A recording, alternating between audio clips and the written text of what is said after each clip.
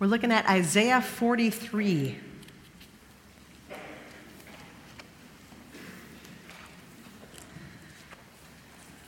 Isaiah 43, the bottom of page 585, and then we'll turn the page.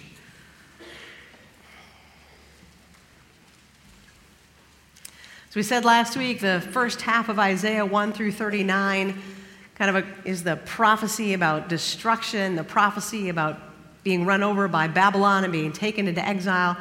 And scholars think that there was probably a break between when chapter 39 was written and chapter 40 was written, and that this is written to people toward the end of the exile, getting them ready for what's coming next.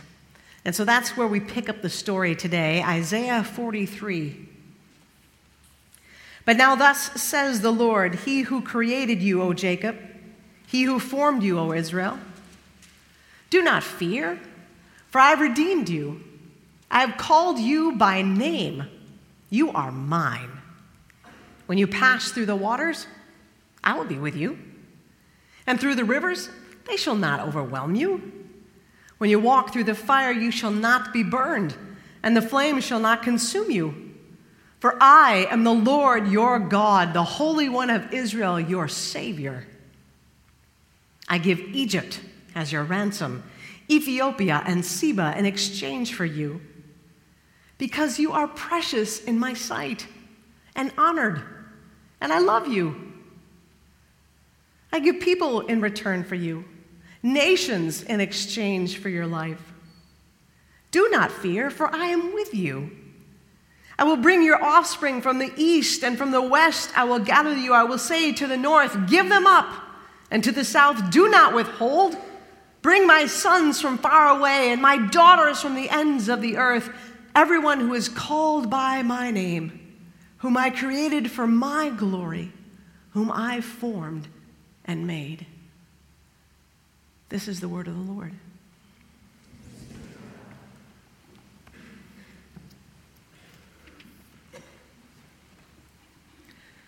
So this weekend I saw the musical Rent. Yeah. If you haven't seen the musical Rent, it's one of the darker musicals. It takes place during the AIDS epidemic in New York City. And the characters are a bunch of misfits, really, who don't belong anywhere. And because they don't really belong anywhere and they can't really make connections, they try and fill their lives with a lot of different things. So, heroin, a big player in this story. Sex is a big player in the story. Sex with lots of different people in lots of different ways. Trying to make it big as a filmmaker. Trying to write that one song that's going to change the world. Putting their hopes in these things as they live in an abandoned warehouse or in an empty lot. And they have these people who are around them but aren't really loyal to them. They just don't really belong. And there's this one scene in the musical when all the characters are sitting together around a table and they are cheering this life that they're living. La vie bohème. The bohemian life, this life where we just get to do whatever we want.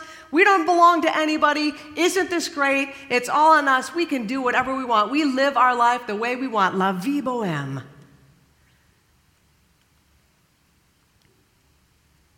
A shallow life.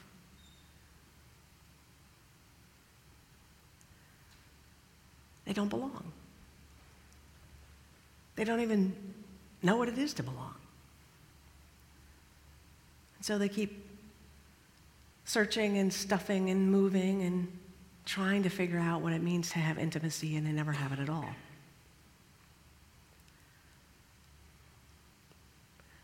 I think we kind of get that.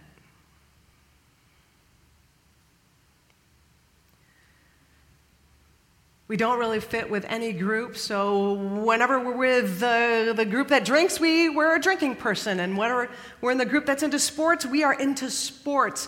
And wherever we're in with the group that goes to church, we go to church. We don't belong anywhere, so we become a chameleon, fitting in anywhere.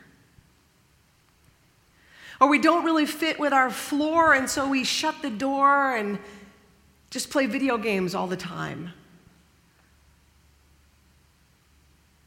Or the only place we fit maybe is in academia, and so we just spend our time pouring into studies, and we're in the lab all the time, and we just tell our friends we're too busy. But the truth is, we don't really have any friends.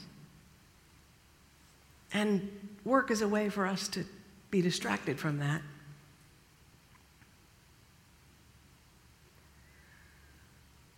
And so we stuff our lives with things that kind of make us feel like we belong to somebody somewhere. And this is why some of us are just kind of obsessed with the idea of finding somebody to date, so at least we'll belong to somebody else.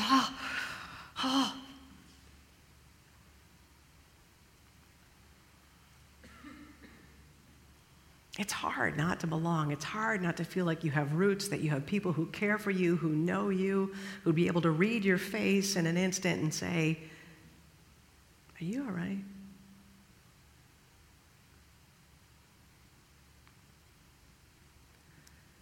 That's hard.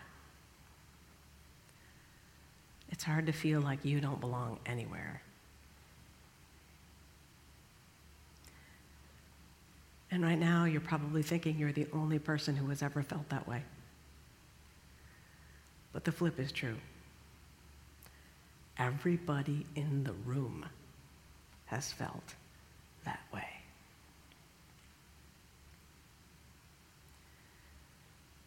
We all know what it's like to feel like we don't belong.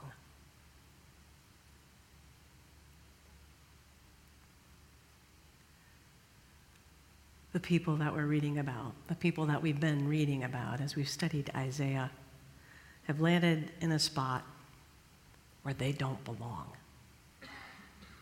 They used to belong. They had a relationship with God in which he said, "I'm your God and you're my people," and they were covenanted together, and it was great, but that was generations ago. And instead of really leaning into that relationship, they decided that they were better off on their own, and being owned by themselves was a lot of fun, la vie bohème. And so they cheered a life of gluttony and drunkenness and greed, and they exploited the poor. And now they're in exile. And one of the strategies of the captors when they take them into exile is to strip away any previous identity, any previous roots that they had are gone.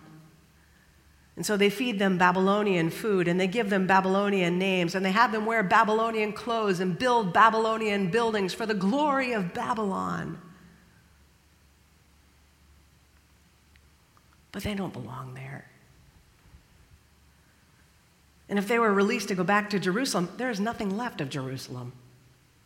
So they don't really belong there either. They know the deep pain of feeling like you don't belong.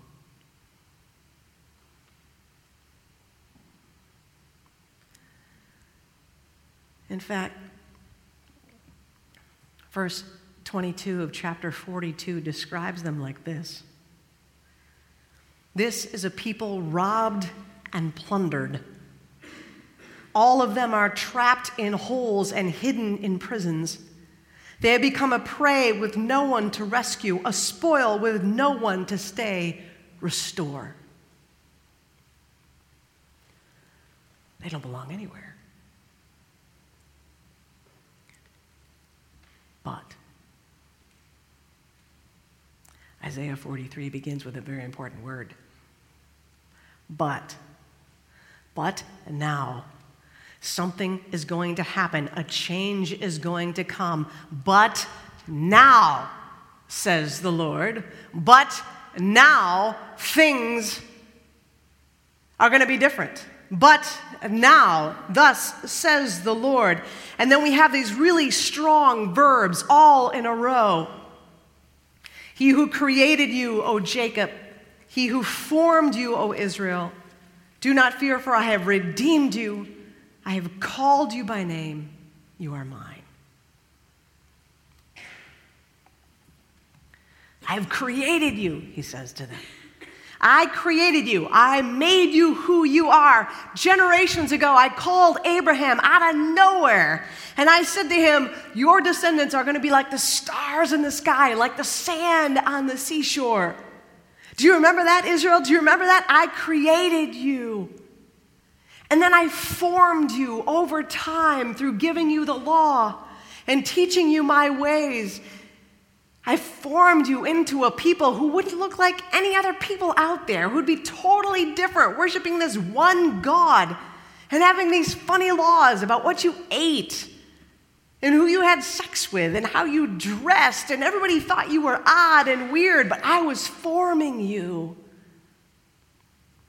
I created you, I formed you, and then there's this really interesting word. He says, do not fear, for I have what? Redeemed you. Redeemed you. Now in Hebrew, the word for redeem is goel. And it actually has a reference to the next of kin, or the kinsman redeemer. Because in their law system, they had it set up so that if there was a man who was married to a woman and they had had no children, and the man died, his next of kin, usually his brother, would step in and marry his wife and have children with her, and they would carry on her first husband's name, his brother's name. If he did not step in, if the kinsman redeemer did not act, the widow would belong to no one. She would be set adrift. She would have no family and no roots at all. Some of you may know the story of the book of Ruth. Ruth is a widow.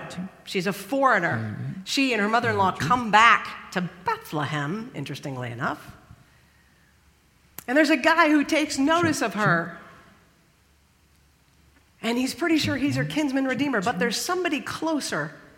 And so he goes to the guy who's actually next in line to get Ruth, and he says to her, hey, there's some land that you're in line for because you're the next relative. And the guy's like, excellent. He says, one little thing. There's a woman who comes with the land. You'd have to marry her. And the guy says, I'm good. I'm good. So Boaz is Ruth's kinsman redeemer.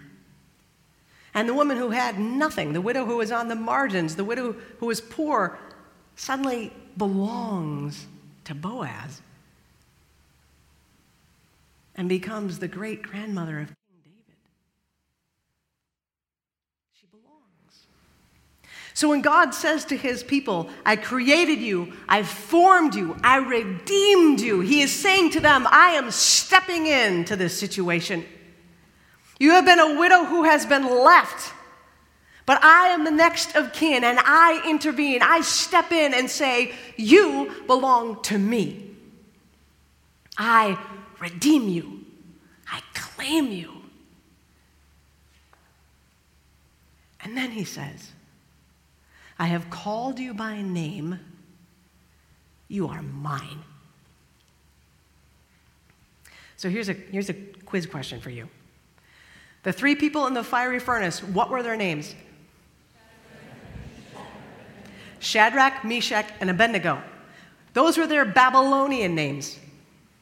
The names that were given to them by their conquerors to strip them of their identity. Does anybody know their Jewish names? Yes! Hananiah, Mishael, and Azariah. All of you, extra points. Extra credit points. Tell your professor, whatever it takes, I'll write a note. Yes. Hananiah, Mishael, and Azariah. Those were their names. For some reason, Daniel throughout the book is still called Daniel, probably because maybe he wrote it. It's like, I'm not being called Belteshazzar. I'm not doing that, no. All of you named Daniel, thank him for that. You could have been Belteshazzar. You're not. The name said, I own you. Your identity is gone. Hananiah? No. Abednego. You have a new name. And the name says that I am in charge of you. I have named you. I claim you. And this happened for all the captives who came in. They all were given new names. They were stripped of their family identity. And so when God says to them, says to these people who are in exile, says to these people who don't belong, he says, I have called you by name. You are mine. You belong to me. So in these 4 very strong verbs, create, form, redeem, rename, we have God saying one very clear message to his people. You belong. You belong to me. And everything that flows in the rest of the chapter comes out of that identity, out of those roots. Because you belong to me, when you pass through the waters, I'm with you. When you go through those rivers, nothing. When you go through the fire, it won't even touch you. In fact, you won't even smell like smoke.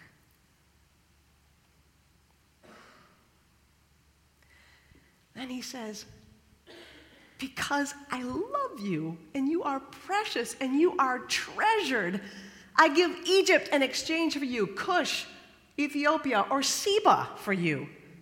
And we think, I'm sorry, what's happening right now? What is he doing here?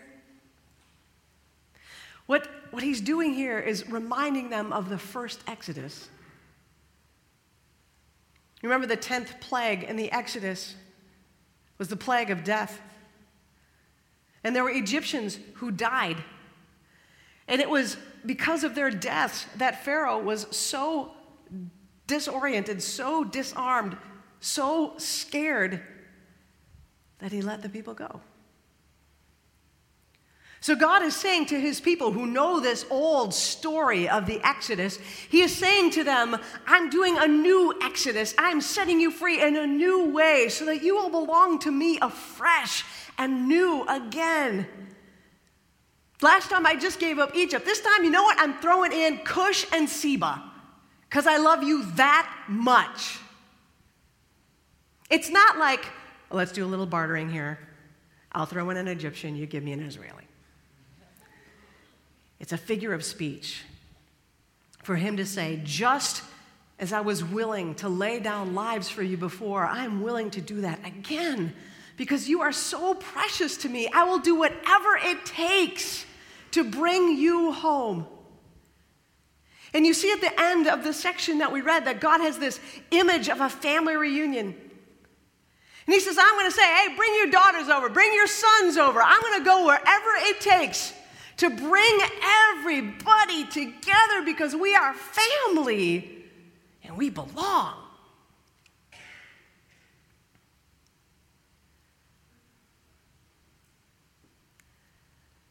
And our Jesus does the same thing. Our Jesus creates. He turns water into wine, a sign of prophecy being fulfilled, as we learned when we studied Isaiah 5. He creates. And our Jesus forms because he says, you heard it was said to you, but I say to you. And he takes the law that has been so steeped in this people, and he says, you got to make it fresh, people. You got to live what you believe. And he forms them through the giving of the law. He creates, he forms, and he redeems. To all who are on the margins, to all who are lost, Jesus steps in as the kinsman redeemer. And he says, I got you. I'm fighting for you. I'll do what it takes to bring you home. You belong to me.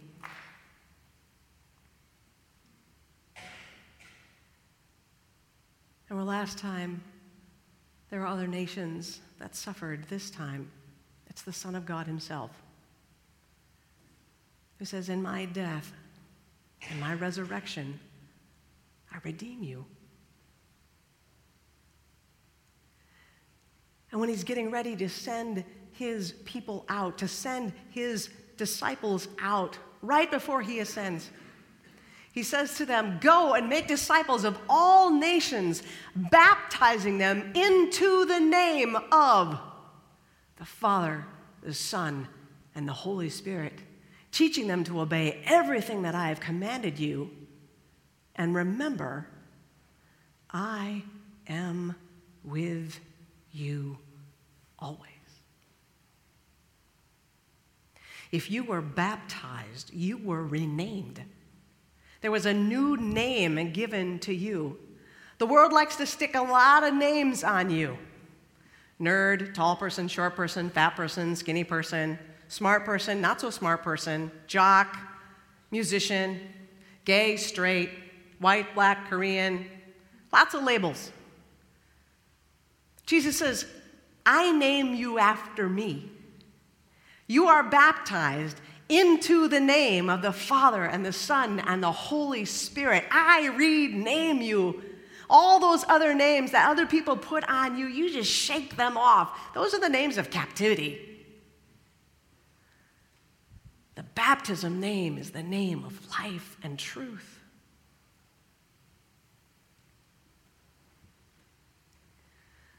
When I was watching Rent, and it was the scene when everyone was celebrating the bohemian life, there's part of me that was just really sad for these characters. And then I had this other very clear thought. Jesus would be at that table.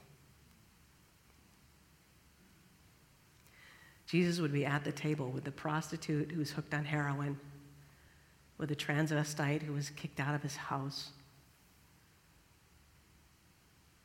for the people who had broken dreams, for the homeless, for every one of them who had AIDS. He'd be right there at that table.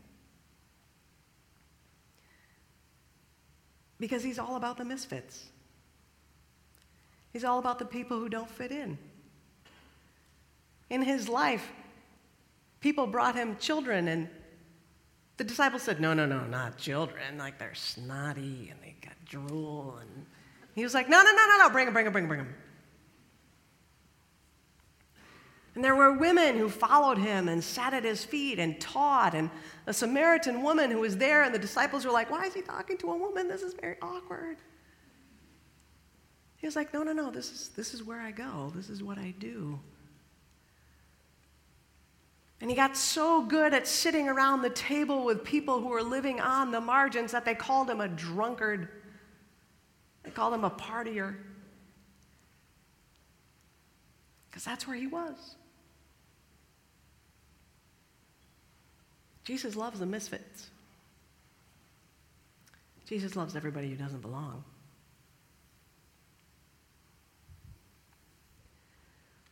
I was reading on Yik Yak this week.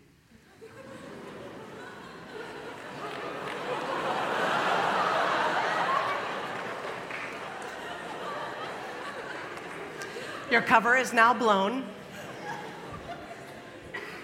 For those of you who don't know, both of you, Yik Yak is an app that allows people to post anonymous comments about the place where they are, usually a college campus. I was reading on Yik Yak this week about a student who wrote to thank a rugby player. Did you see this? She wrote to thank this rugby player who looked in her eyes and saw that she looked sad and came over to her and talked with her and listened to her and prayed with her.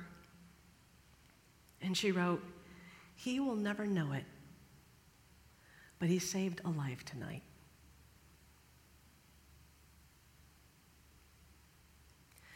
That rugby player is somebody who's been shaped because he belongs to Jesus. And he was open to the prompting of the Holy Spirit in that moment when he could have just walked on by, as so many of us do. He could have just walked on by, but in that moment, he stopped and he paid attention and he noticed and he looked at somebody who felt like she didn't belong. And when we feel like we don't belong, when we feel like we don't have community, it does make us wonder if life is worth living. Does my life matter at all? Would anybody notice if I were gone? This is where we go when we feel like we don't belong. We take the bus right over to Crazy Town. And we need somebody who gets on that bus with us and sits at us and looks us in the eye and says, "You matter. Tell me your story. Tell me about your pain. Because I'm going to take that pain right to Jesus. Because Jesus loves you.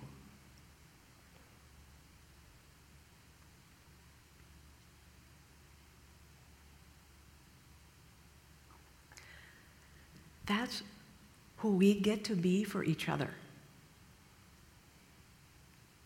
That's who we get to be for each other. Because God has done this for us. Because God says to us, "You are precious and honored, and I love you." We get to say that to each other. You are precious and honored, and God loves you. And your life matters. It matters to God and it matters to me. And so we are going to be a community of people who, though the temptation is strong to put it out there anonymously about our pain or our disappointments or whatever is happening in our lives, we are going to have the courage to look someone else face to face and say, "I feel like I don't belong. Today, I feel like I'm really hurting and I need someone just to listen." And we're going to be the kind of people, because God did it for us, that we're going to say, "Yes, tell me your story. I will listen. I will bring you to Jesus." Because that's what God did for me. Can you imagine if we were a community that actually every person here felt like they were honored and precious in the sight of God? If we were a community where we actually believed every life matters, including mine.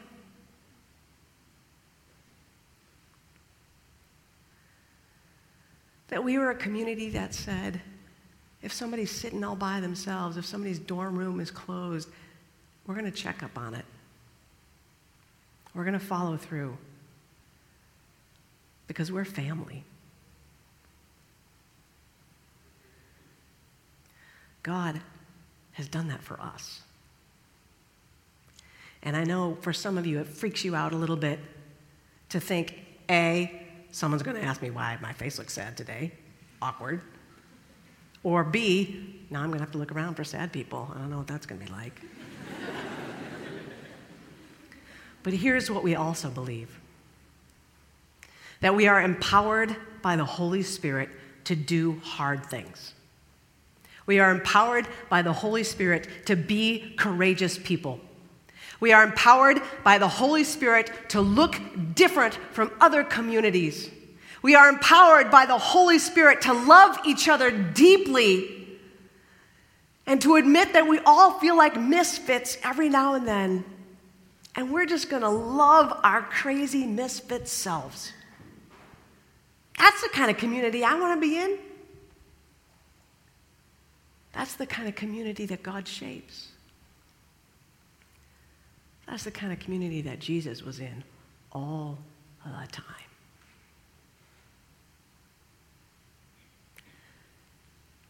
You belong, he says. I created you. I formed you. I redeemed you. I named you. You belong to me. Thank you, thank you, thank you, Lord. Will you pray with me?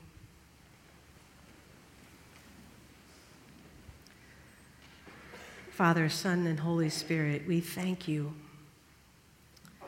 for this word of hope and life from the book of Isaiah. We thank you for the testimony of the student about the rugby player who acted a lot like you, Jesus.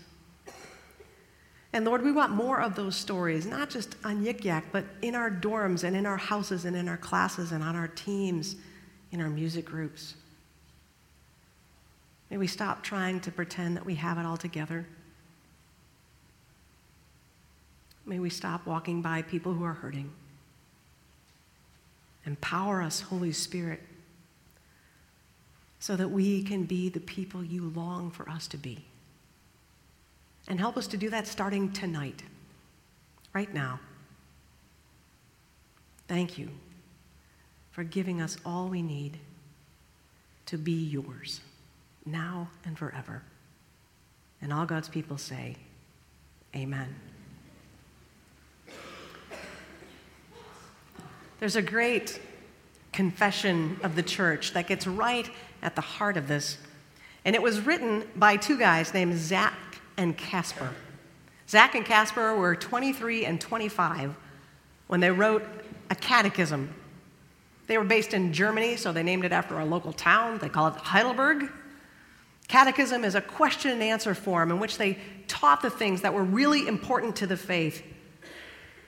So these are your brothers from way back when who said, when we're writing a catechism, this is where we're going to start.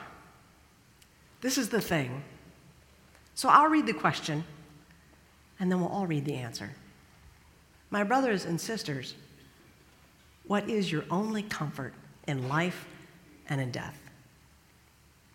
That I am not my own, but belong, body and soul, in life and in death, to my faithful Savior, Jesus Christ.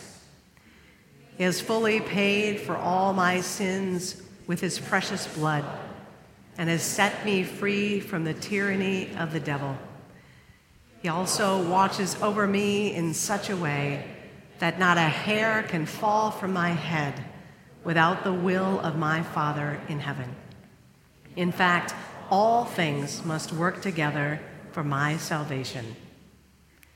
Because I belong to him, Christ, by his Holy Spirit, assures me of eternal life and makes me wholeheartedly willing and ready from now on to live for him.